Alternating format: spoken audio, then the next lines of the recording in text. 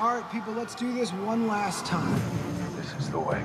Who am I? I am Iron Man. Dormammu, I've come to bargain. We know each other. He's a friend from work. You may be wondering why the red suit. Well, that's so bad guys can't see me bleed. I am vengeance. I am the knight. I am Batman. Beware my power. Green Lantern blood. That is America's ass. Language. Hey, you know what? There's another name you might know me by. Star-Lord. Who? Star-Lord, man. Legendary outlaw. You can't win, Darth. If you strike me down, I shall become more powerful than you could possibly imagine. I am inevitable. Stop right there. I'm in. Welcome, everybody, back to the Flavor of the Geek podcast, where we talk about all things geek. My name is Matthew, and we're joined today, as always, by Steven Reyes. How you doing today, Steven? I am living the dream, my old buddy, my pal, my brother, my friend. How are you doing today? I'm doing pretty good. I'm traveling tomorrow, going to Peru.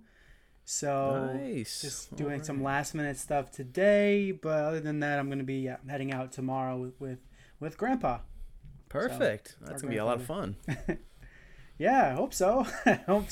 I planned it out in a way where hopefully it's pretty relaxing and not like on the go every day doing something crazy. Okay, so, but we'll see how it goes. Cool, I'll let yeah. you know on the next podcast.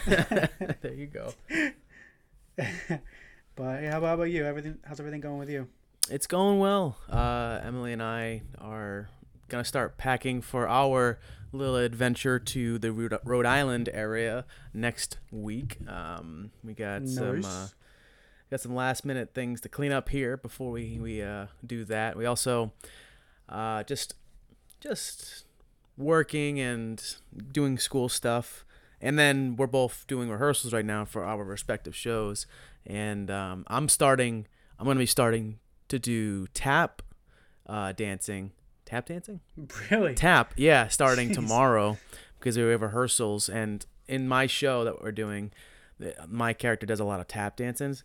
But so we're doing Really? tomorrow and Monday. We're going to be learning 2 or actually 3 of my tap numbers. So I don't have tap shoes, so this will be interesting how I'm able to do this. Plus, I don't know how to tap at all, so that'll also be very fun. There you go. So they're obviously gonna make you get tap shoes, I'm guessing. They are, yeah. They're your size. I asked them during the first read through if they could potentially find me some, because this would be the only show I would do that requires tap, you know. I'm not going to be going out of my way to audition for shows that do tap. But that's why I was like, if you guys have it, please. I don't really feel like buying a pair that will be obsolete or that won't be used for the next Right. 5 or 10 years, you know. But Right. they So still have not this gotten is, back to me on that. Yeah, they probably won't. Are they paying you for this show? They are, and I still don't know how much. Oh, they're they are. paying me. Okay. Yeah, I texted my What? director yesterday about the tap shoes and about the pay. I was like, do you know how much I'm getting paid for the show? Because I'm very curious. No one ever told me how much. But from what the owner of the show said, he says that actors are starting to get paid for the shows. You know, minimum would be like a $400 stipend for all the rehearsals and shows that we're doing. But we're doing extra shows than normal. And we're having to travel to like Punta Gorda and Marco Island, which are about an hour away both ways. So I was assuming that there'd be a little extra for that. Plus, with the extra shows being there, you know, instead of it being like a 2-week show, it's kind of like 3 weeks for the most part. So with that, I was like, maybe they get paid more than that, but I still have no idea how much I'm getting paid. I gotta ask the director tomorrow. But yeah, that's how I'm doing. That's how I am doing. Okay, good. Nice. All right. Cool. So we do have a lot to talk about here. We have the last episode of Ahsoka, and then the first episode of Loki, and then there's a bunch of other Marvel news about the series that we've been waiting to hear about. So we're gonna break that down, and then I'll talk about Fantastic Four from the director of Matt Shakman. So let's get right into the last episode of Ahsoka right now. All right. So part 8, called The Jedi, the Witch, and the Warlord, which of course is a play on The Lion, the Witch, and the Wardrobe. So they obviously changed up a little bit. But it was, this one came out a few days ago. And I'm just going to go over the quick synopsis of it. So, to confront the Jedi, Elsbeth is gifted Mother Talzin's sword from the Great Mothers, while Bridger constructs a new lightsaber using spare parts from his late master, Kanan Jarrus. After the ship is damaged by a fighter attack, Ahsoka, Ren, and Bridger make their way to the Chimera, which has docked with the Eye of Sion. They are confronted by Elsbeth and the Night Troopers, whom the Great Mothers keep resurrecting after they are killed. Ren uses the Force to help Bridger jump onto the Chimera, then she stays behind to help Ahsoka, who kills Elsbeth. The Eye of Sion jumps into hyperspace, leaving Ahsoka, Ren, and Huyang stranded on Peridia. As Thrawn and the Great Mothers arrive on Dathomir, Bridger escapes and reunites with Syndulla and Chopper. Ahsoka, Ren, and Huyang joins the Noti and make their new home on Peridia, watched over by Anakin's Force Ghost. Hati joins the bandits while Skull is guided to a mountain by a statue of the Mortis gods. So, I know that was quite a bit. I know it wasn't really all of what happened in the episode because there was other stuff that did happen. But Steven, what were your overall thoughts on this episode, and just I guess overall on the episode and then overall on the series in general? Well, when I was watching this episode with Mom on Wednesday, I think it was Wednesday. Wednesday afternoon. We both had the same reaction. It was like, damn, Star Wars meets Walking Dead right now with the Night Troopers, and I began to think, I was like, holy shit. So this must mean that the three sisters are dead by the time that the New Republic starts, because if they had the access to be able to bring back their Night Troopers, and so they're basically indispensable, and they're not really losing anything from a battle because they can just keep sending the same people over and over again after they're dying, they can send them to take down the Jedi and the rebellion and stuff like that, then the war is over. If they had this power to begin with, holy shit, they could have destroyed any glimpse of hope that the good guys had with this power. I mean, and they only had a set few number of Night Troopers that were taking on Ahsoka and Ezra and Sabine in that little walkway place, and they barely got out from there. But imagine thousands and thousands of troopers putting on that. They would be unstoppable at this point, and no one would be able to take them down. And I'm like, fuck, this is...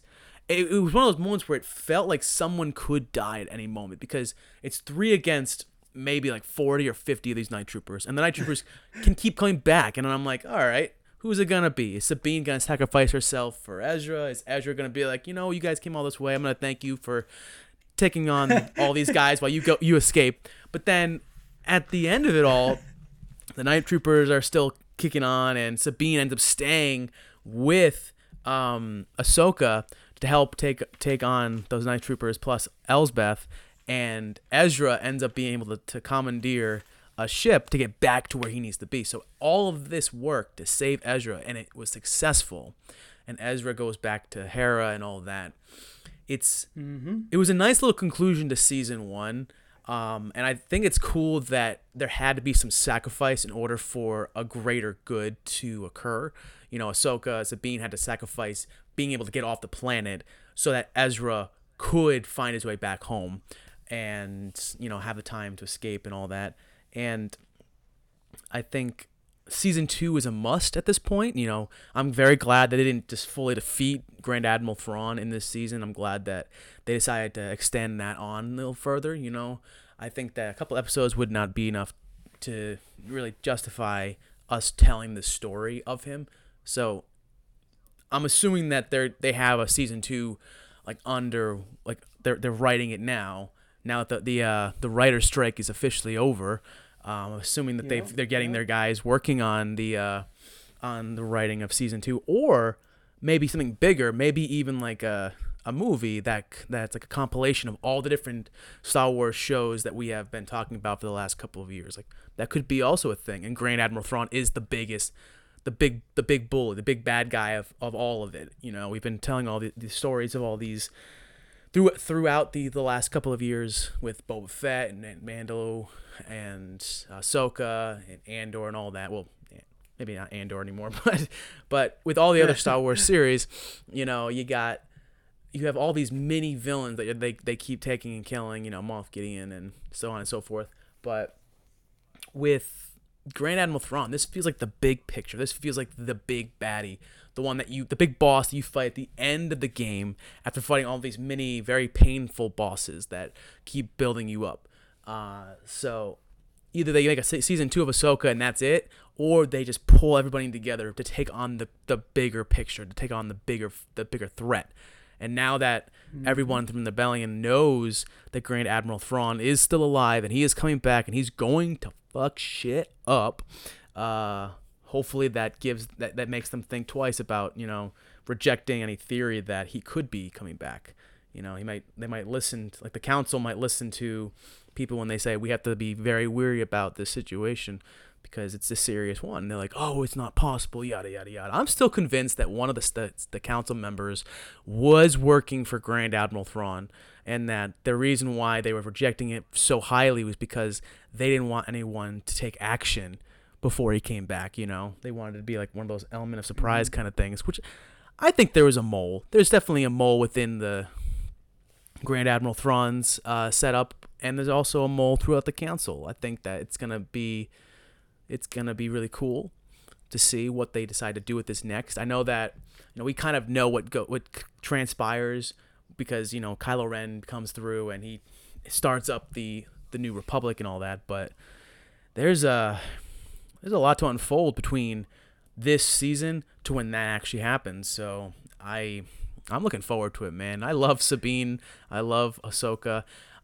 Weirdly enough, I feel like Ahsoka wasn't even the main character of her own series. I feel like everybody else around her made the story what it was, and they kind of put Ahsoka in there from time to time to tell her like backstory here and there, which I'm fine with, you know, because if there are people like me who didn't really watch the Clone Wars or Rebels series, you know, you get to know these characters a little better and their personalities, and you start to find out who you love, who you trust, who you don't like, you know, who you're weary of, all that kind of stuff. And Hoi Yang, amazing, gotta love him. I'll never stop loving. Voiced by David Tennant, the amazing David Tennant. Exactly, yeah. Oh my goodness. And then I think the girl who plays Hera, that's Ewan McGregor's wife, isn't it? Oh yeah, it says they are married. They are married. Okay, cool. Yeah, so they're married. So and they're both in the Star Wars universe, which is cool. I hope that we get to see Ewan McGregor one more time before all this is said and done. I know that we won't be able to see him in this current conflict because at this point he's gone. Maybe he comes back as a Force ghost, but maybe, who knows? I mean, like Anakin got his moment to shine as a Force ghost. Maybe Ewan McGregor is that person as well. Maybe he comes back and Luke Skywalker comes back as well, and so you see him through the Force ghost talking to Luke Skywalker. I don't know. There's a lot of theories that can come out of this, but having conversations, just like, oh, what's going on? Yeah, I'm doing good. How about you? Yeah, it's like, we have a great threat, Grand Admiral Thrawn. What should I do? And he'll be like, use the Force, Luke. Nothing. I'm doing that to talk to you. What do you mean, use the Force? I am. No. No. Use the Force. Use the Force. So let me give my thoughts real quick. So yeah, I love this series in general. I loved it overall. Just the character development, the characters, like the individual characters were great. And then like you said, Sabine's an awesome character. Her evolution throughout the series was awesome. Getting all the way to the point where she couldn't move a cup, and then all of a sudden she can grab the lightsaber, which was awesome. I thought that was actually pretty cool, even though it didn't seem like it was that big of a deal in the show, because they didn't like play like loud music or anything like that. It was just like she grabbed it and then stabbed the guy, and it was like, oh, okay. But so they didn't feel like they made it that big of a deal in the show, but obviously it is. And then her staying back for Ahsoka was awesome. So Master and Apprentice, I love that whole dynamic, and then Ezra being back in the fold as another Jedi. I really like this episode, but the only downfall about it is that, and I know that the actor died, but we didn't get like really anything from Balin or Hati in this. I know. And it was weird because what I would have loved to see, which obviously is never going to happen now, but I would have loved that the final battle would have been between Balin and Ahsoka, because the last time she faced him, the last two times they never really finished that, you know? No, yeah. So it would have been nice to finish that with Balin and Ahsoka's fight. I didn't really care about Elsbeth and Ahsoka going against each other. No, I feel like they maybe I didn't either, honestly. And when they gave her that kind of power, when the sisters gave that power, I was like, oh shit, she's gonna be unstoppable. But it was just a fucking sword, and she didn't seem like she had much of an advantage at all. It was the sword on fire plus the night troopers, and I was like, okay, where are we going with this, man? Because I feel like we could do a little bit more. And I'm not sure where in the filming process or editing process that the actor playing Balin passed away, but I feel like I agree with you, honestly. They could have done so much more with this character. I was so intrigued. Like, the way they entered the show, the way they started the show off with Balin and with Hati, just infiltrating that base and just fucking everybody up and releasing Morgan Elsbeth. And I'm like, oh my God. These guys are going to be a force to be reckoned with. And anytime they were on the screen, they were a force to be reckoned with. But then they underutilized them in the one episode that you'd think that the stakes are the highest. In the last episode, when they're trying to get off that planet, trying to save Ezra. And it's like, oh, Hati's going to just go on her own path, you know, with those little Mongol creatures. And then Balin's going to be like, I'm going to look at a fucking mountain and I'm gonna retire into the sunset, and I'm like, I'm gonna go look at a mountain. Yeah, and I'm like, that's pretty much what he did. Yeah, but the thing is that I think what happened was that maybe they did have a bigger story in the series, but because of Ray Stevenson's early passing, they took stuff out of the series. It seemed like they removed stuff later on in the episodes to make them less like pertinent to the story, I guess. But I would have loved to see Balin go off against Ahsoka one last time, just because the first time they fought, he all but pretty much killed her. But and the second time they fought, the ship came in and then started shooting down, so that way Balin Ahsoka could get away and go help Ezra and stuff. But yeah, and then I laughed so hard. All of a sudden, he's like, "All right, whatever." He's like, "Whatever," and then he just goes off to a mountain. Right. I laughed so hard because the moment that Grand Admiral Thrawn gave the order, he's like, "Oh, we're already in the air. We're gonna shoot and destroy our own base," and it's shooting, but it's not even actually aiming at the base itself or them. So I said, clearly they're not doing a good job at aiming, and Mom laughed at that. I was like, what? No good aiming. Yeah. However, I think my favorite part about the series is that, of course, this takes place before A Force Awakens, right? Right. It takes place before Rey and Finn and all them. So it takes place before that. I'd say probably about 10 years before that, maybe a little bit more than that. Because I would say that maybe this is about 9 years after Return of the Jedi. So what do you think? Yeah, I was thinking maybe that it was about, what do you think, 25, 30 years after, between Force Awakens and Return of the Jedi? Yeah, you think 30 years? Luke is pretty old. Oh, yeah, it's right? true. Like, he's probably he has to be at least in his 50s or 60s, so. Yeah, I mean, so it's like 40, he's probably in his 20s in Return of the Jedi. Yeah, so, probably. Maybe, my guess was like 15 years after Return of the Jedi. That was when this current moment, this altercation, this event is happening. But I think that 15 years past that would make sense. 30 years and from between Return of the Jedi to Force Awakens, that makes sense. So yeah, so then Rey is just about being born here now, maybe pretty soon. But and my favorite part about it was that this is the first time since Revenge of the Sith that we're seeing three.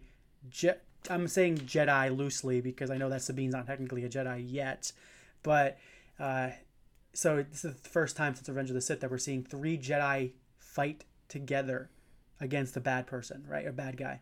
So I thought that was really awesome because obviously in all the other shows that or movies, there's only really one Jedi, like Rey or or like Ahsoka. They're all usually fighting together. Or Luke, they are fighting alone with lightsabers.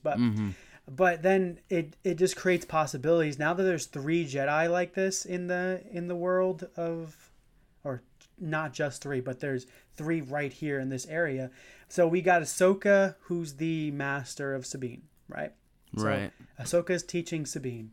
Ezra, possibly now that he's with Syndulla, could be teaching Jason, which would be awesome because it'd be like come full circle because his father taught Ezra, and now Ezra's teaching everything he learned from his father to Jason. So Jason might become the apprentice of Ezra, which would be perfect. And then we got Luke, who taught Rey, who's possibly might teach Finn at some point, because I feel like that was what they were kind of leading towards in The Force Awakens, but I'm not sure if that will ever end up happening. But You're talking about like Luke as a Force ghost trying to train Finn? No. I would say Rey would be teaching Finn. So you're saying that Rey's taking the place that Luke was supposed to train Finn? Is that what you're saying? Well, I'm just saying because Luke's dead now, right? So I'm saying that because there's some speculation and rumors that Rey will be coming back to a movie franchise in the future. So they're going to be doing another trilogy, which takes place years later after the what was the last one called? The Last Jedi or something? No, it wasn't The Last Jedi. It was Rise of Skywalker. Rise of Skywalker, right. So after Rise of Skywalker, it's going to take place years after that where Rey and Finn are actually creating a new Jedi Order, and that's what the movie's going to be called, the New Jedi Order. So it starts there, but we're going to have, of course, not in this universe, we still possibly, Ahsoka's species lives pretty long. So Ahsoka could also be helping Rey and Finn. And then Sabine, maybe, depending on how old she is, and Ezra could be there. Maybe Sabine could be there. They'll probably be pretty old, but they could as just teachers like Yoda. But then we also have Cal Kestis, who's in this universe that we haven't really discussed because we haven't seen him in live action yet. But it's possible that he could also be involved in a future Jedi story. And then what was her name? Siri Jonda? Siri Jonda? Who was the other lady in that Jedi game? Hold on. Fallen Jedi. Siri Jondi? Yeah, let me look it up. Definitely not. Because she was Siri. She was a Jedi when the Order fell, right? She was an actual Jedi. Well, yeah. I mean, Siri Junda. Siri Junda. Yeah, okay, yeah. So she's still alive as far as I'm aware. I haven't played the second game yet, but is she still alive? She came close. I haven't played the second game. I haven't played the second game either. Okay. So no, yeah. I was gonna say a spoiler alert before you say if she's dead or not. No. I was gonna say she had a very close call in the first game, so it wouldn't surprise me if they just finally cut it off for the second game, like finally give us more stakes there to kill her. But I mean, but Cal Kestis would probably be the oldest out of all of these people, even Ahsoka possibly, because maybe not, because Cal Kestis was being trained. I feel like Cal Kestis. Well, actually, no.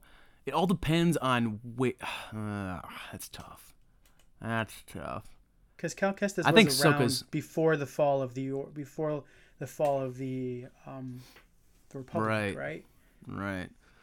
I think he's older than Ahsoka. I think he is the oldest living Jedi at this point, if he's still alive. But they haven't given us any clue to say that he is alive yet. I hope so. I hope that they bring him in. And obviously, he looks just like the character. The character that voices him in the game, the character in the game is voiced by another, whatever. So he looks just like that person who voices him. So it'd be very easy, I think, to bring him into live action at some point. Maybe after this next game, the second game, maybe they can bring him into live action, give him a show or something, give him a movie. I don't know, but I think that he could come into play later. and we could be building on the new Jedi Order somewhere. It'll be a lot of old people, but we could. I don't know. It could work. It would be, Could work. yeah. But that's exciting. So that's very exciting. Oh yeah, for sure. I would definitely love to team up there, but I fear we are never gonna get that kind of team up in the Star Wars universe, in the live action at least. I don't think we're ever gonna get it. It would be fucking awesome though. I would definitely love to see a live action Cal Kestis. Yeah. Now, so this series is directed by Dave Filoni, or written by Dave Filoni. So he has mentioned that after Mandalorian and Boba Fett and Ahsoka and all these other series that are coming out on Disney Plus, their plan is to ultimately create a movie which will probably have Thrawn as the main bad guy in it. So that'll ultimately happen at some point. But hopefully they do a season 2 of Ahsoka, because I think there's a lot of stuff that was left on the table that we could have gotten, like of course Balin. Now I know that I think that they could probably recast him in a way, someone who looks like him. So because they can't he's such a great character, they can't stop using him. They need to keep him in the Star Wars universe. So hopefully whoever takes up the mantle with him will be just as good, and live on the memory of what he had started. So, what do you think, Steven? What do you think we're in those the cargo thing that they were putting on the Chimera? All those like caskets. Were they caskets, or were there something like were there living Night Sisters in those things, where they were just in like a, what are they called? What's it called? Like it's pauses your life a little bit. It's something tube, a chrono tube. Hold on. Cryogenic tube or something like that. Cryo chamber. Okay. Yeah. Let's go with that. So, honestly, I think we're thinking too small here. I don't think it's a living sister. I don't think it's just any kind of coffin. I think it's probably a Sith Lord. I think Sith Lords? I think Sith all Lords. Of them? Maybe. Like maybe maybe you have. This sounds stupid as fuck, but like, just let's think about it. If they have the power to bring people back, who's to say they can't bring back Sith Lords? Maybe they were just testing it on troops first, and seeing, oh yeah, they're gonna wipe them out easily. But then they think maybe the threat is too great, because now we're dealing with Ahsoka, a former Padawan of Anakin Skywalker, who gives Grand Admiral Thrawn the chills anytime that he thinks about it. Like, every time that he mentioned it in the series, it was like, fuck, I can't let this slide. If she knew Anakin Skywalker is a dangerous person, like, can't fuck with that. He's thinking like 5 steps ahead of everybody else. So who's to say he didn't find his way to get Count Dooku and Darth Maul, Darth Sidious, or like what the hell's that robot name? General Grievous. Like, who's to say he doesn't grab himself all of these guys? And like there's this thing in Naruto.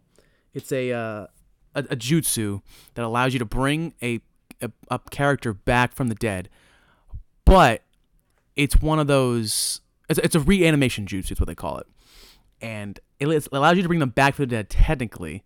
But the thing is, you're the one fully in control of them. You give orders, and they might be physically present for it. They'll be like, "Oh, hi, I'm meeting my loved ones again," and then all of a sudden the enemy's like, "Well, now you're gonna kill them." It's like, "What? I can't do that." It's like, "Well, you have to. The jutsu makes it so." So even if these guys were in heaven somewhere, and they thought they were happy, they had atone for their sins and whatnot, for being in like a part of the Siths and all that shit. Like, who's to say that they don't get brought back? And it's like, well, you're gonna be fighting for us now, and you can have your personality, we don't care, but you're in full control of us. You must do everything we say. That kind of thing. Like, even Anakin Skywalker. Fucking imagine Anakin Skywalker coming back, like reanimated to Grand Admiral Thrawn's side, because of the sisters being able to put them back together like that. Like, oh my goodness. That would be something I would love to see. We probably won't see that because I feel like we would have heard about that conflict, but that's like a very, very, very far fetched theory. Yeah, you're here. reaching. You're reaching. I'm reaching so hard right now because I don't know what else would make sense to put there. I mean, maybe there's something that it's too obvious that I'm missing, but that was the first thing that came to my mind, and I was like, maybe I'm gonna reach there. Let's go for it. What were you thinking it was? No, I think it's the Night Sisters. I think there's a bunch of Night Sisters because what Ezra said when they got to the Chimera, he said they asked like, why haven't you tried getting in there? He's like, oh yeah, well when we got here, what's his name? Admiral Thrawn, he woke up. He said they woke up the Night Sisters. He woke them up, which means they were, I don't know, somewhere sleeping or something. So, or in the cryo chambers. So I think it's a bunch of Night Sisters that have just been sleeping until they are able to be brought to Dathomir in order to live there, I guess, forever. But that's my thought. I don't know why they would care so much about. I don't know why the Night Sisters would care so much about some dead Sith, but when they could just easily use their magic and be a little more powerful than a Jedi, I guess, just not have to actually fight. But yeah, that's what I think.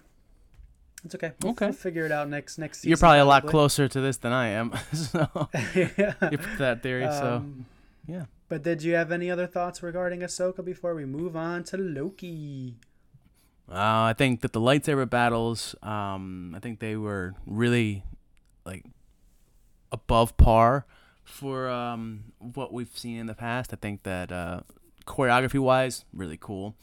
Some animation, like the VFX, good. Character development, certain things that needed that leave something to be desired, But in the overall grand scheme of things, it's heading in the right direction. Yeah, I agree. I like where they're building this new Star Wars universe, I guess. Just one more thing, because I know that you didn't watch Rebels or Clone Wars, but the Mortis God. So what Balin is standing on is he's standing on the arm of the Father. So in Rebels and Ahsoka, Rebels. There was the father, the brother, and the sister, right? The father, the son, and the daughter. So okay, that's what. Yeah. The father was kind of like in the one in between good and bad force, like he was between the bad and good, and but then the son was the bad. He was the evil, the dark side. He controlled the dark side, and he's kind of like, I guess, the devil in the Bible, where or whatever the hell it is, where he's trying to get people to do bad things, like whispering in their ears. And then we got the daughter, who's the angel, and she is the one that's trying to get them to do good things. So she's the light side, and then the son's the dark side. But it seemed like what they were doing with the series was that Balin was going to be the father, which was, I guess, doesn't really make sense if you think about how the episode started, season started. But Balin was going to be the father. That's why he's standing on the arm of the father. And then the son was going to be Hati, Shin Hati, because she just was bad, I guess. And then the daughter was going to be Ahsoka, which it makes the one that makes the most sense is the daughter being Ahsoka, because the daughter actually in Clone Wars gave up her own life for Ahsoka. So she pretty much the essence of the daughter lives within Ahsoka. So I like that. And that's theory, why you saw the little owl at the end. And remember you saw the little I forget what the bird's called, but the little owl at the end where she's looking at the owl and she kind of smiles, looks back and smiles. And you also see this bird, the same bird in The Mandalorian when we first see Ahsoka, when she kind of fights Mando a little bit, or Din Djarin. Oh. So okay. Yeah. That bird has been following Ahsoka for a lot of years, and it's said to have like the spirit of the daughter in it. But yeah, that's whatever. It's maybe a little bit of a reach as well, but we'll see if that comes to fruition next season. Well, I don't think it's gonna be able to come to fruition anymore. That's true. We'll see what happens. Damn. I don't know what's gonna happen. I'm very curious if they're just gonna kill off Balin, or if they're going to actually recast. I mean, I hope that they can recast, because I think there's a lot more that this character can do. I'm not sure if the acting will be the same, if we'll be on board with whatever he does, but the actor who played Balin, like, was very fucking convincing. I loved what he was doing, and I wanted to see more throughout the entire series. I really did. I felt like if he's at the helm, it's more of a unbalanced matchup. Like, I feel like he has the ability to push a fight in somebody's favor depending on who he's fighting for, you know? And when he steps away from the battle, it kind of evens everything out. It evens the playing field away. But if he was in that final battle, I can almost guarantee you the good guys don't walk away unscathed. You know, I feel like someone's either dead or really brutally injured, or something doesn't go their way, and all this was for naught, you know? Yep, I agree. Hopefully they recast. All right, so yeah, we're about 35 minutes and we got to move on to Loki. Yeah, before, true. Because I know we're talking about that one quite a bit. So Loki Season 2, this is the spoiler breakdown. Let's get into it. So this episode is called Ouroboros, which, as you probably know, well, maybe you don't, but it's the snake that's eating its own tail. So it's like the snake that's eating its own tail. So that's what that is. Okay. And just so you know, before we get into the synopsis of everything, Loki Season 2 is the first Marvel Studios series to not have any reshoots. So the story that is shown on screen is the story that they set out to make. That was from the executive producer Kevin Wright. That's what he said. So they had no reshoots apparently. So what they filmed is what they put on screen. Crazy. But this is that's impressive for a Marvel project. Episode 1. Yeah, I agree. It's kind of crazy that they didn't have any reshoots. Yeah. Damn. I thought Ouroboros was the name of the guy who was down in the the cellar that was help that was him. Okay. It is, yeah, it is him, but that's also is the snake that is eating his own tail. So, okay, so that's where it all comes from. Okay. Yeah. All right, we can call him OB. So OB. Yeah, this episode came out 2 days ago, Thursday night, and it says Loki discovers that he is uncontrollably warping across time in the Time Variance Authority headquarters. In the past, the TVA attempts to apprehend Loki. In the present, Loki reunites with Mobius and warns him of the threat of the many variants of He Who Remains, the TVA's creator. Loki and Mobius go to meet TVA technician Ouroboros, or OB, who deduces that Loki is time-slipping, a phenomenon possibly caused by an instability of the timeline branches caused by the death of He Who Remains.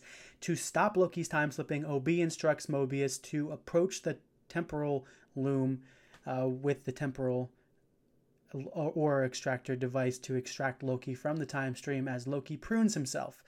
Loki time slips to the future, where he briefly encounters Sylvie before he is pruned by someone at the last possible second.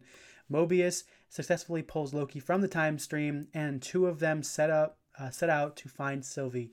Just as many time TVA hunters are ordered by General Dox to search for her in a mid-credit scene,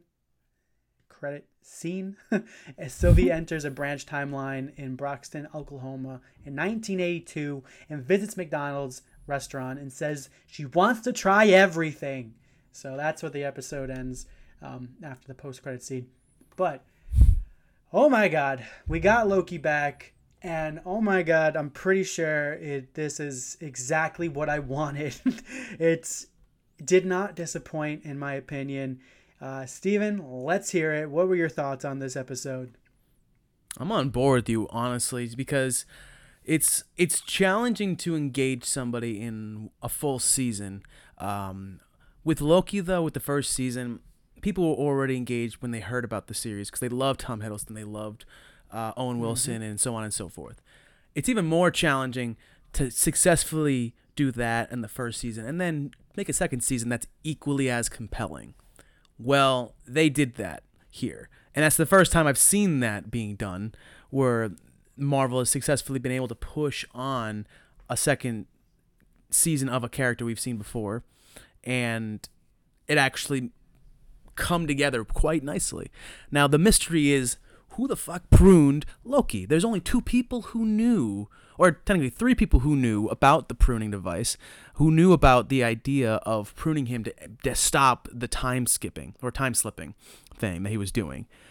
So I had to narrow it down. It can't be Loki, because at this point he would be gone through the time skipping or slipping. He wouldn't make any sense for him to be in the future. Obi could be the one doing it. Maybe he's playing. Let me tell you before you go forward with your theory, because in the trailers for this series, or in the trailers for this series, Loki is going to start time slipping again. So it does happen. There's things that we haven't seen yet that he time slips to. I don't want to give you too much information, but he is going to time slip again. So just so you know. So this was a temporary fix then. Yeah. A temporary fix from what it seems here. I personally think that it is a future version of Loki that is going to come back and prune our Loki. But the only reason why I think that is because Sylvie didn't seem surprised to see Loki, right? So she expected him to be there, but so I think it's an older version of Sylvie. It's not the version that we left in Broxton, right, Oklahoma. It's an older version, a more mature version, it seems, than that we've seen before. So I'm thinking a future version of Loki and a future version of Sylvie will have to come back to this time at the TVA when it's the least guarded, in order to, because they're all out doing something, fighting, trying to find Sylvie. So it's the least guarded time. It's the best time to do this, to fix the timeline. I think they're going to come back to this moment, and that's the reason why future version Loki is going to stab his past version self again. Because, again, there is a time in the trailers where Loki, our future version of Loki, will see himself in the past and say, didn't I do this a couple days ago? And I think he's either going to time slip or they're going to be time traveling quite a bit in the series. But in the trailer, he does that freak out thing again, like like where he's time slipping. So I'm pretty sure he's going to time slip again. And yeah, so could do with that what you will. Okay. With the rest of your theory. That just changed my theory completely. I do believe you that it was a future Loki. Now, I think the time slipping in general, I feel like this is an intentional thing from another deity, another being of some kind. Okay. You know, I think that the time slipping is not just coincidental where he's being time slipped to. He's being time slipped into a certain part of the past, a certain part in the present and the future. Okay, there has to be something in each of those timelines that Loki needs to acquire, that he needs to succeed, like an action he needs to succeed in before the branches can officially null down, you know, and become one again. Right. Because the TVA is in complete chaos right now. It was in a weird set of chaos in the present. It's in a weird set of chaos in the future. The past is the past there. And so nothing has been done as of yet. I didn't see any real chaotic stuff happening except from, you know, Loki time slipping there and them being like, who the fuck are you? What's going on here? Like that whole thing, trying to figure that out. But them sending so many people to try getting Sylvie at the end, that was an interesting little thing. But I do believe that it was maybe I don't fucking know, maybe it was a variant of Kang that is trying to help set the, or maybe OB is a variant of Kang. That's a possibility. Like, there's so many possibilities here about variants and about like who could be really playing this big picture kind of game. Because OB hasn't got his mind erased, as you can tell. Just like everyone else, it seems like everyone else, the TVA has had their mind wiped. Besides OB, maybe he's too far down in the area that the time, because he's too close to the time stream. Maybe it doesn't work on him. Maybe he has memory wipe, but it doesn't actually work on him. But it seems like he remembers everything. So maybe so that's either possible he's a variant of Kang, or he's just a good guy who it doesn't work on him to get his mind wiped. Maybe not, but it feels like there's a big picture here that, like, by the end of season 2, it feels like it's gonna work out.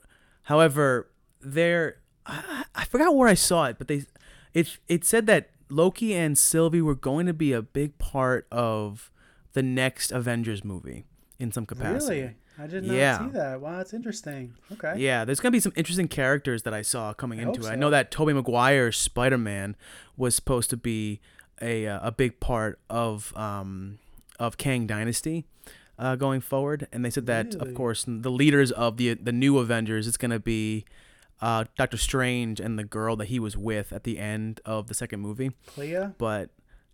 Yeah. But they did mention Loki and Sylvie at some point. So, and it was mainly a thing of the timeline being completely just collapsing. The multiverse is collapsing on itself, and so they are going to help stop that. So seeing them on the opposite side. Now this could all just be speculation, all just complete rumors that are not true at all. But from where I saw it, I thought that it might be a really cool thing to happen, to have Sylvie and Loki, who have been troublemakers in the past, allying themselves with the good guys to help stop a greater good or a greater foe. So yeah, absolutely. Yeah, so this episode was insane, dude. It's wild. Man, there's so many, who was calling? Who was calling on that phone? Because it probably wasn't. It didn't seem like it was the same person who stabbed him in the back with the stick, or pruned him. But I wonder if that's Kang, who's calling him.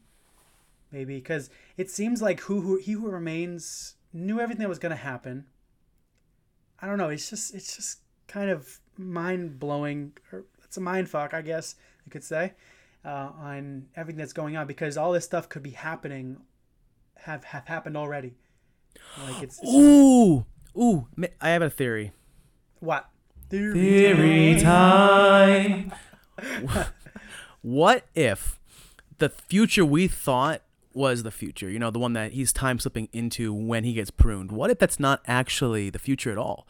What if that is a past prior to the past we were seeing in the first episode, with him and Obi having that conversation, and him and Owen Wilson's Mobius meeting for the first time? What if it's a past that we, it was a past before Obi and Mobius's past in the timeline, where something like this happened before and everything was in chaos before Kang just resets everything and wipes everybody's minds away? No, it could be, because when Loki comes back after he goes that wouldn't make any sense. Who Remains. Well, listen, so when he goes to see Who Remains, right? When he does that, they're looking at the tempad and they're saying, does he not want us to prune any of them? So this has happened before, right? When the TVA in chaos has happened before in the past, and they've had their minds wiped. So it's possible that this has happened multiple times, and that each time Kang has become better at trying to figure out what works best. Because in this series, we see there's like 5 heads of Kang. They seem like they all had a little different variations of them. So it's possible that at some point the TVA was run by 5 or 6 different Kangs from different timelines and stuff. But and then all of a sudden, He Who Remains gets Goliath. What is his name? The dog, the big black mist dog. Goliath, not Goliath. Goliath. Okay. So because then maybe he takes Goliath and he faces off against the 5 or 6 other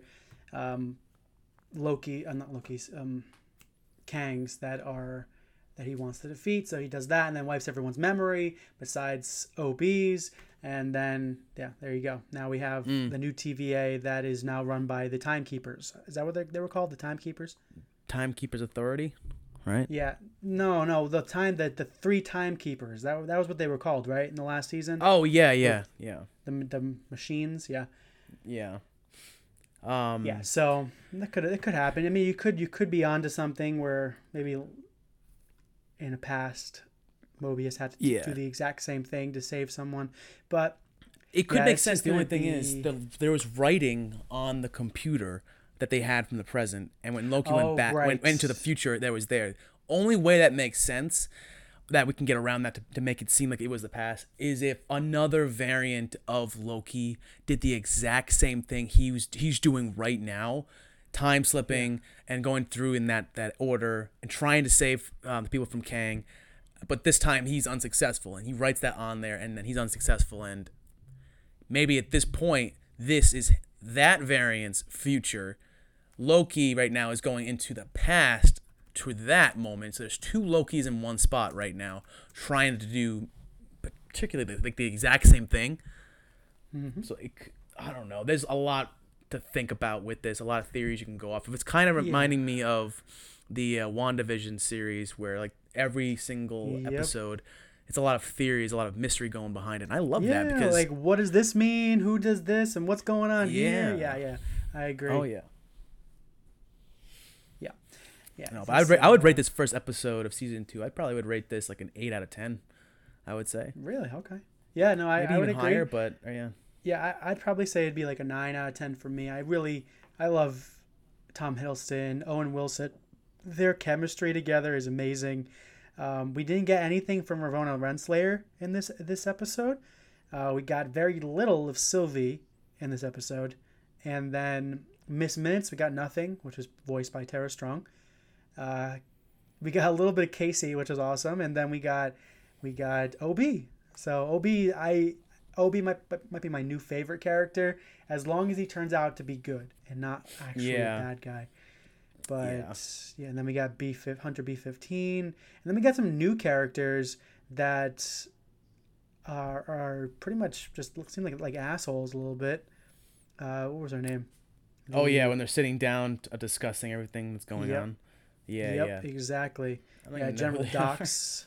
General Docs. And then I think the other one was X5. Was that what his name was? Or D5, X5? Whatever. But the bad guy, the one that they put their heads together. And I'm pretty sure that was, I think his name is X5 because he has it written on his gloves.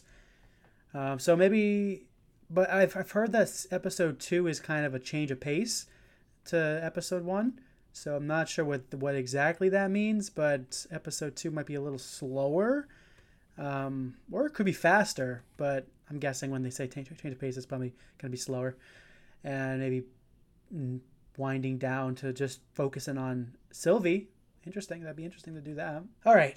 So, any other points you want to bring up on this episode or in the series? Not yet. How many episodes is in this series? Is it 8?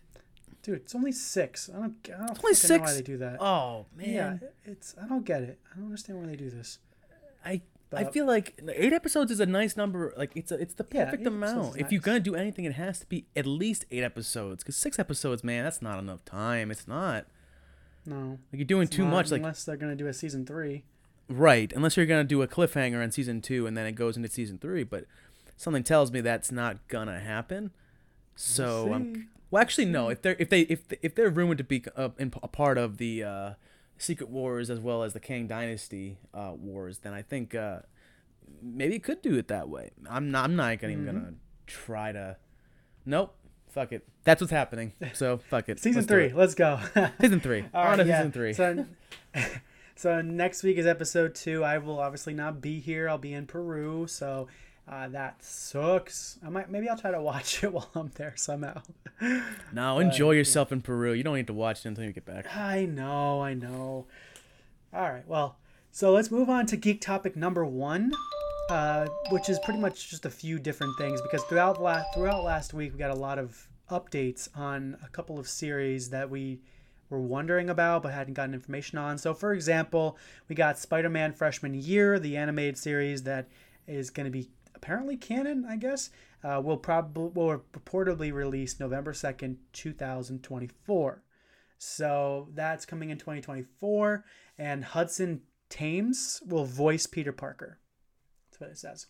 I don't know who the hell that is, but Hudson Thames will voice Peter Parker coming November 2nd, 2024. Daredevil Born Again will reportedly release in 2025 now because, of course, due to the writers and actors strike, the show had to shut down production and filming, and now it's not coming until 2025 when it was supposed to come in the spring of 2024.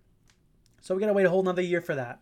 and that's 18 episodes for that. And then we got Ironheart will reportedly release on September 3rd, 2025. Yeah, so the new synopsis for this series is a charming teenager super genius, teenage super genius, Riri Williams, returns from MIT to her hometown of Chicago in her Iron suit and begins to unravel threats that bring danger and adventure right to her doorstep. So, okay, cool. It's very, very vague and generic, I guess, information. I'm going to watch it, of course, because I love Ironheart, Riri Williams. Going to watch it, but kind of gave us nothing there. Now it's coming in 2025, September 2025. It's like, what? We gotta wait 2 years for this fucking shit? I'm sorry to swear. Yeah. But all right, so wait, one last one before we discuss any of these. So we got Agatha Darkhold series, Darkhold Diaries, will reportedly release on September 19th, 2024. This new synopsis, which I hate even more because it just sounds lazy as hell, but it says Agatha Harkness finally breaks out of the spell that she has been trapped in. She can't wait to go back to her old murderous ways, only to find out that she's powerless. The only way forward for her to embark on a perilous quest to get her powers back with the help from an unlikely friend or two. Well, that's fucking lazy, man. Unlikely friend or two? Well, okay. So that just seems like, come on. That I know that's just a synopsis, but it just seemed like it just meant nothing. Nothing at all. Back to her old murderous doesn't ways. give us much. Like, why do we want her to get her powers? I'm just gonna go back to her old murderous ways. But all right, so those are the four series that we got some information on for releases in 2024 and 2025. So we're getting Agatha and Spider-Man Freshman Year in 2024, and then we're getting Ironheart and Daredevil in 2025. So, okay. Yeah. So what are your thoughts, Steven, on all this? All right. Well, the thing I'm excited most for would be Spider-Man Freshman Year. We're going to be getting that next year, like a little over a year away from now, which is cool. Hudson Thames, I don't really know who that guy is. When I looked him up, it said he was an American singer, but I don't know. Or he was a famous singer. I just don't know like what he's done. It says here that let me pull it up again. Hudson Thames, born in 1994. He's an actor and composer. He's in Mad Men. He was in I Think You Should Leave with Tim Robinson and Born Mad. Okay, yeah. Nothing I've seen him in, and nothing I've seen him in at all. But whatever. I don't. Maybe if I look more into this later on, it'll give me some information that makes me want to care more. But the fact that Spider-Man Freshman Year is coming out next year, I'm so pumped for that. I really am. Me too. Definitely gonna be watching that. The thing I'm most bummed about is Daredevil Born Again series being pushed back to 2025. I know it's 18 episodes. There's a lot going into it. So we have to wait almost 2 full years in order to get something that I'm pretty sure almost all Marvel fans are looking forward to seeing. Like just having Matt Murdock and Daredevil just put fully into the MCU, and 18 episodes, you have so much to work on. It's amazing. I understand, with the writer's strike that happened, 18 episodes, trying to write 18 episodes out there, doing all the casting, all the, trying to find the locations for all of your scenes and shit. It's gonna take a lot of work. So that's the one thing. That's one of those projects that I'm looking forward to, regardless of when it comes out, because I know that even if it takes that much time, 2 years to get to us, it'll still be worth the wait.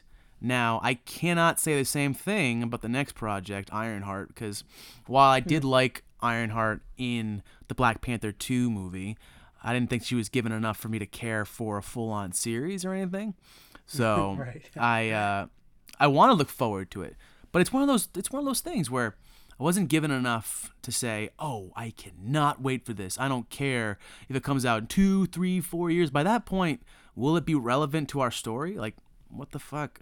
I don't know. And the Agatha Darkhold series thing, or Darkhold Diary series thing, I'm looking forward to seeing it. But I agree with you that Marvel's getting lazy with these synopsises. It feels like they don't feel like they need to work as hard to really give us information. There's exactly. You're gonna watch it, so we know we can just write a little like a very small paragraph on this and just let it be. It won't give you anything really. You just be like, oh, who's gonna be in their murderous ways again? That's right, Agatha, and she's so gonna. Stupid. It's so stupid. It really is, and they know that they can get away with it. That's coming out next year, so I am looking forward to that as well. Another thing that surprising is coming around the exact same time as Spider-Man. So we're releasing two things almost back to back like that. That's a fascinating method. I feel like that's gonna change. By the time we get closer to that, they're probably gonna push one back a little bit and move one forward in the timeline. Which I'm not gonna bash on that. I'm glad both of them are coming out next year. That'll give us something to really look forward to. Given how the writer's strike and everything else has affected all of Hollywood and stuff, I think any hopes we have of getting like a lot of earlier projects in 2024 have been thrown out the window. So I will take what I can get with these two series. What happens with the other two series, well, that's a lie. Whatever happens with Ironheart, I don't know. But with Daredevil, I'm patiently waiting.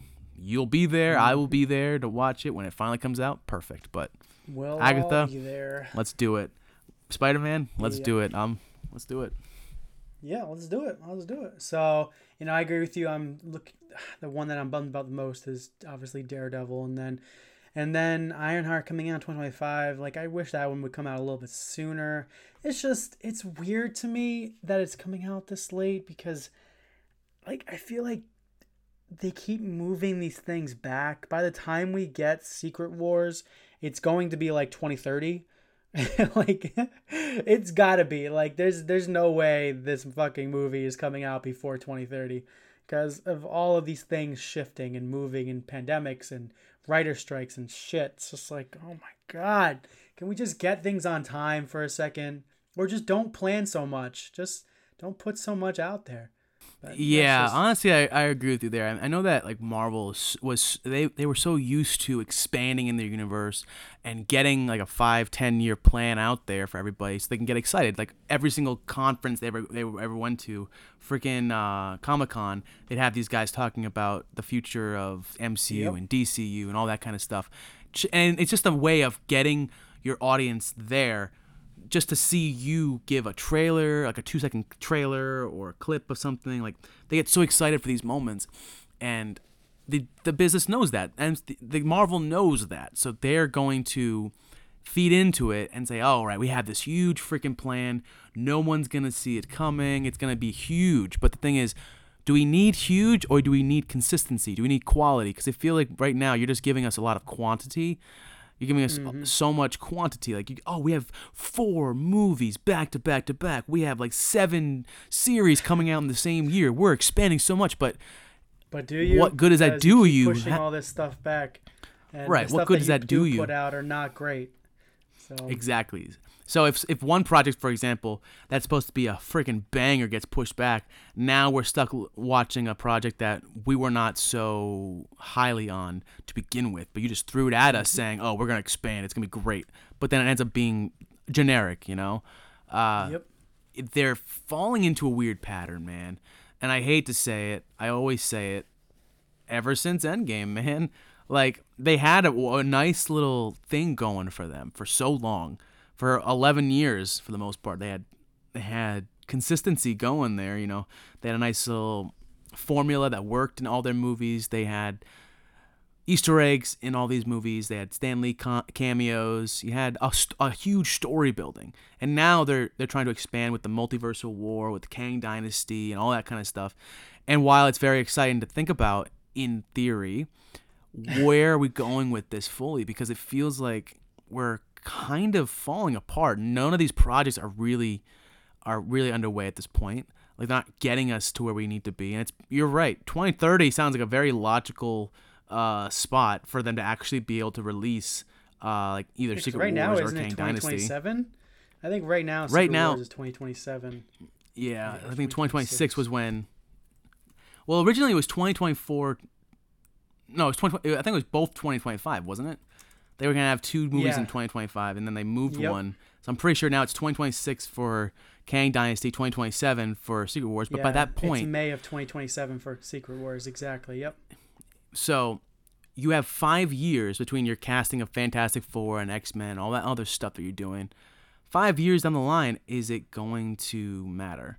Like, I don't know. We'll see. As long as they put out some good stuff in between now and then, but it seems like it's just like okay, yes, Ironheart is something that I would love to see. But Ironheart's something I love to see, but the Darkhold Diaries, not really something I care about. Agatha Darkhold Diaries, like I could keep it or leave it. Like, it just doesn't matter to me. Like, let's change it out. Let's do something that actually matters. Like, let's get a Loki season 3 over at Agatha Darkhold Diaries. You know what I mean? Yeah.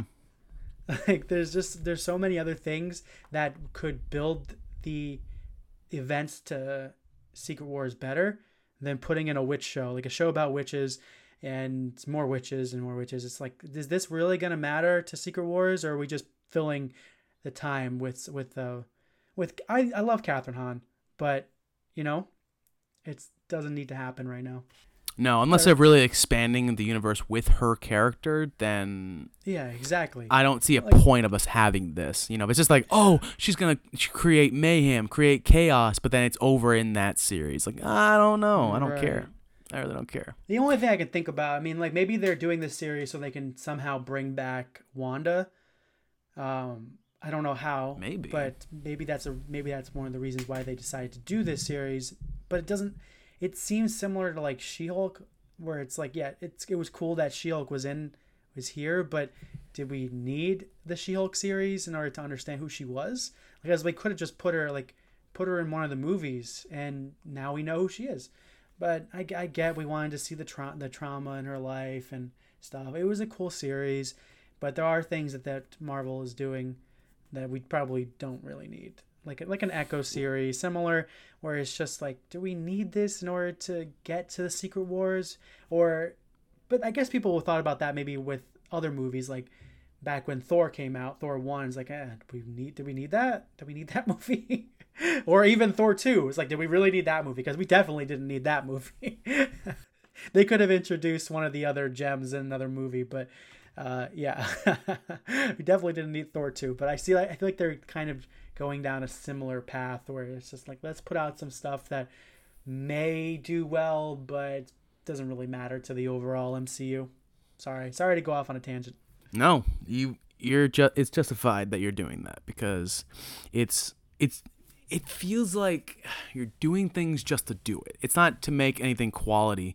It's just we have the comic book storylines out there. We have all these characters to work on. Let's just throw a character on. Let's just throw darts at a freaking wall with characters on it, and let's see what sticks. Like, oh, okay, we're gonna do this next. We're gonna do this next.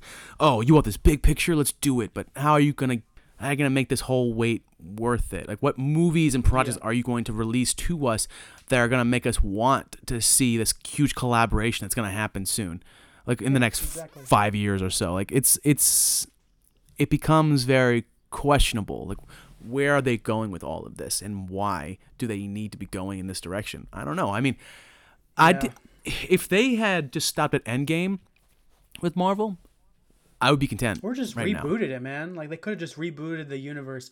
I think it's at that point.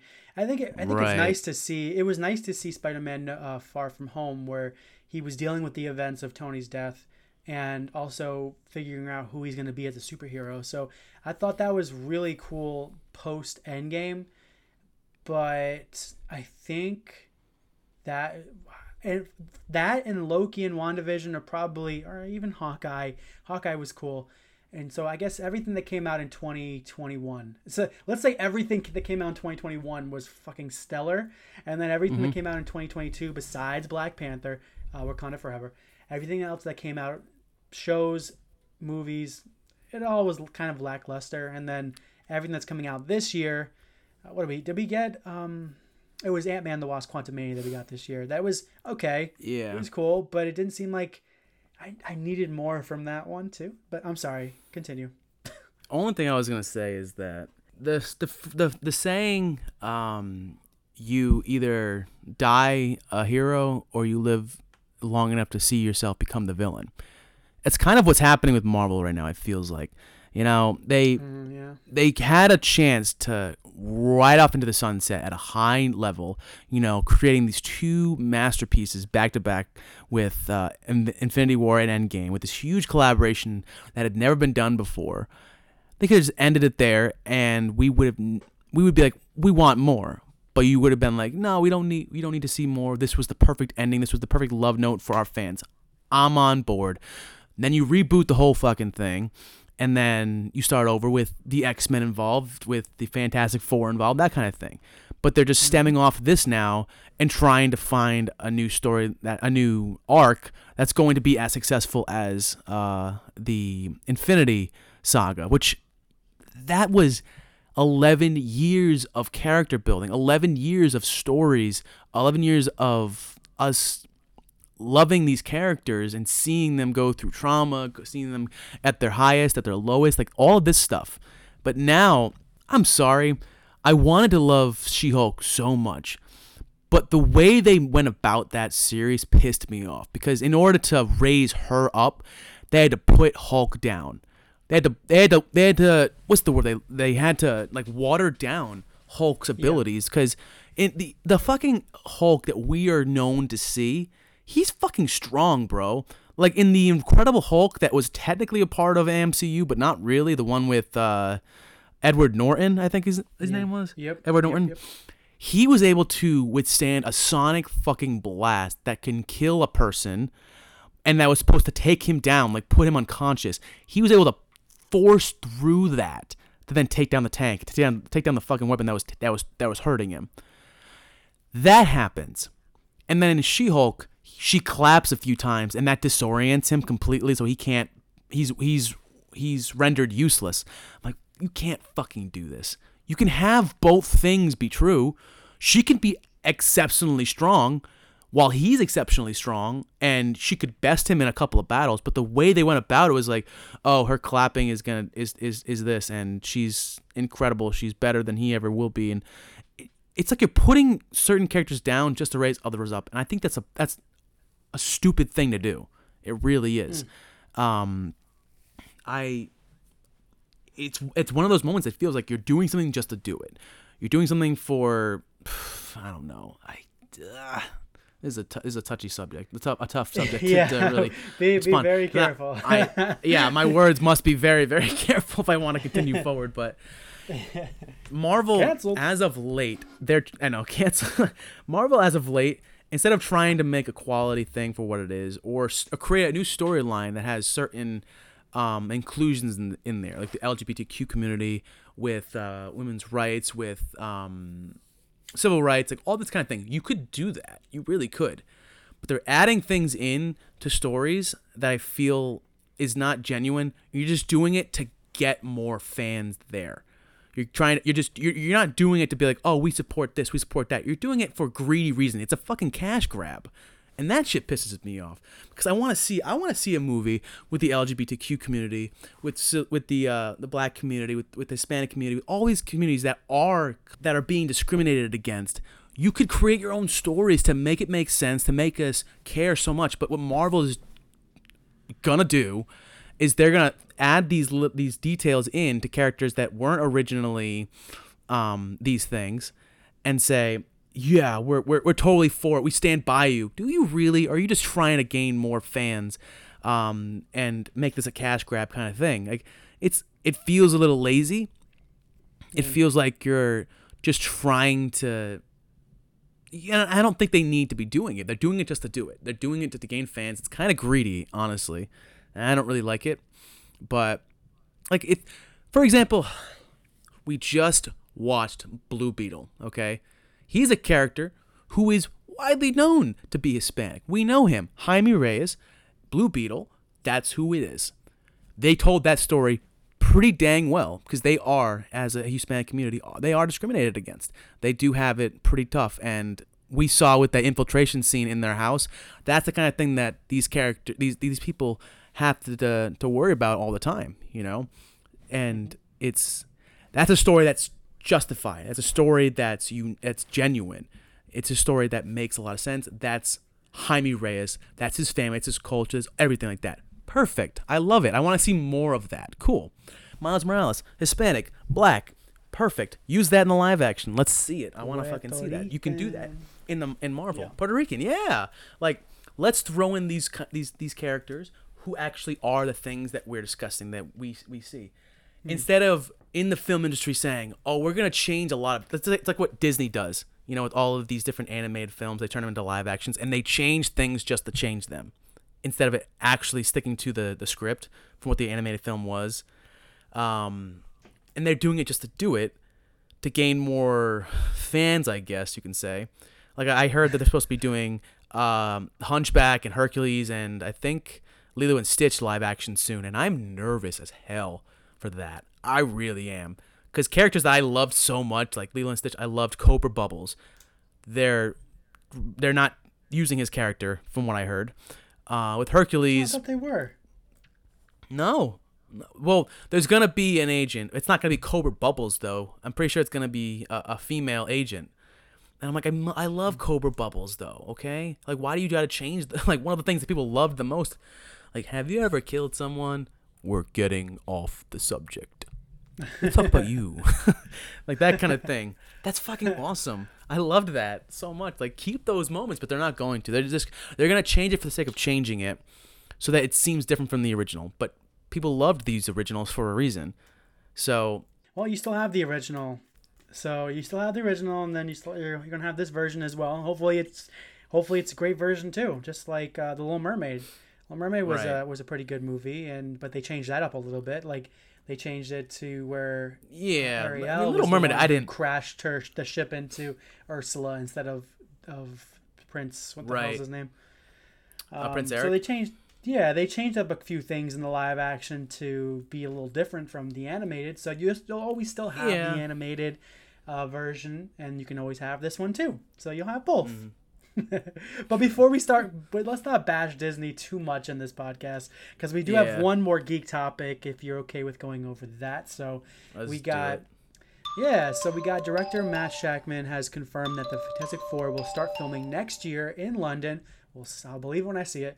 And the main characters have officially been cast. Casting cannot be announced yet due to the strike, but Matt Shakman expressed excitement in sharing the news once the strike is resolved.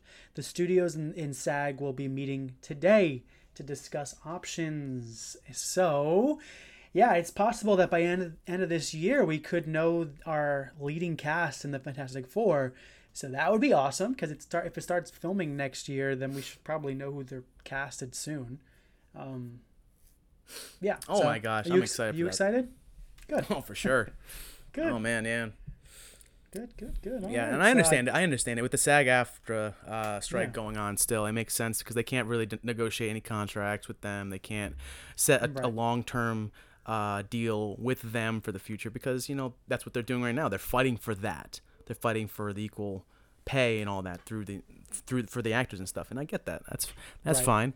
And I respect him for saying that. You can't confirm anything until you can't say anything until this whole thing's situated. But good for you. I'm looking forward to it. I really am. Obviously the one who directed WandaVision, so hopefully this is going to be a good movie.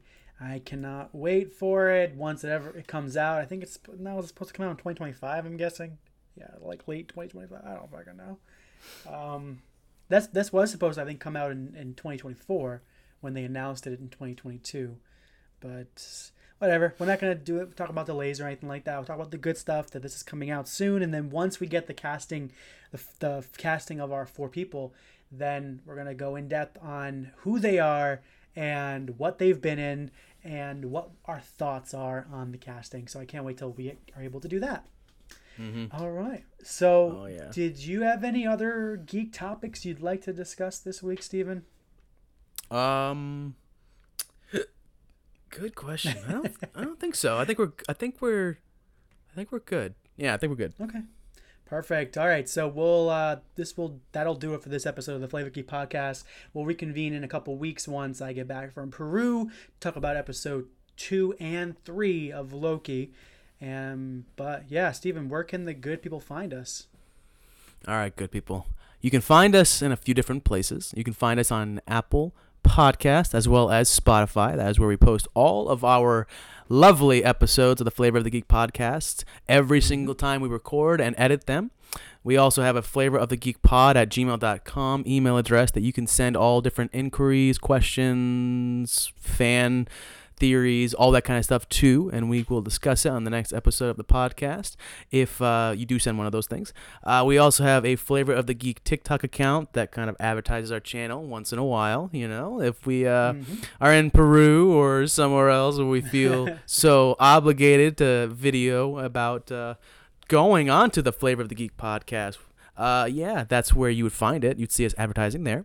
We also have a Flavor of the Geek Instagram account where we post updates somewhat regularly, I would say, regarding different things that are happening, casting, firings, things being pushed back, things being pushed up, you know, all that kind of stuff. We also will post a link for our channel there as well. But those are all the places that you can find us, good people. There you go. Thank you all so much for listening. And remember, my name is Matthew. My name is Steven. And we love you 3000.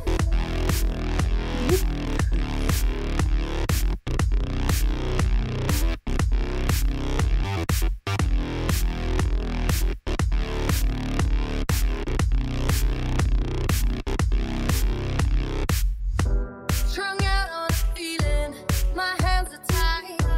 Your face on my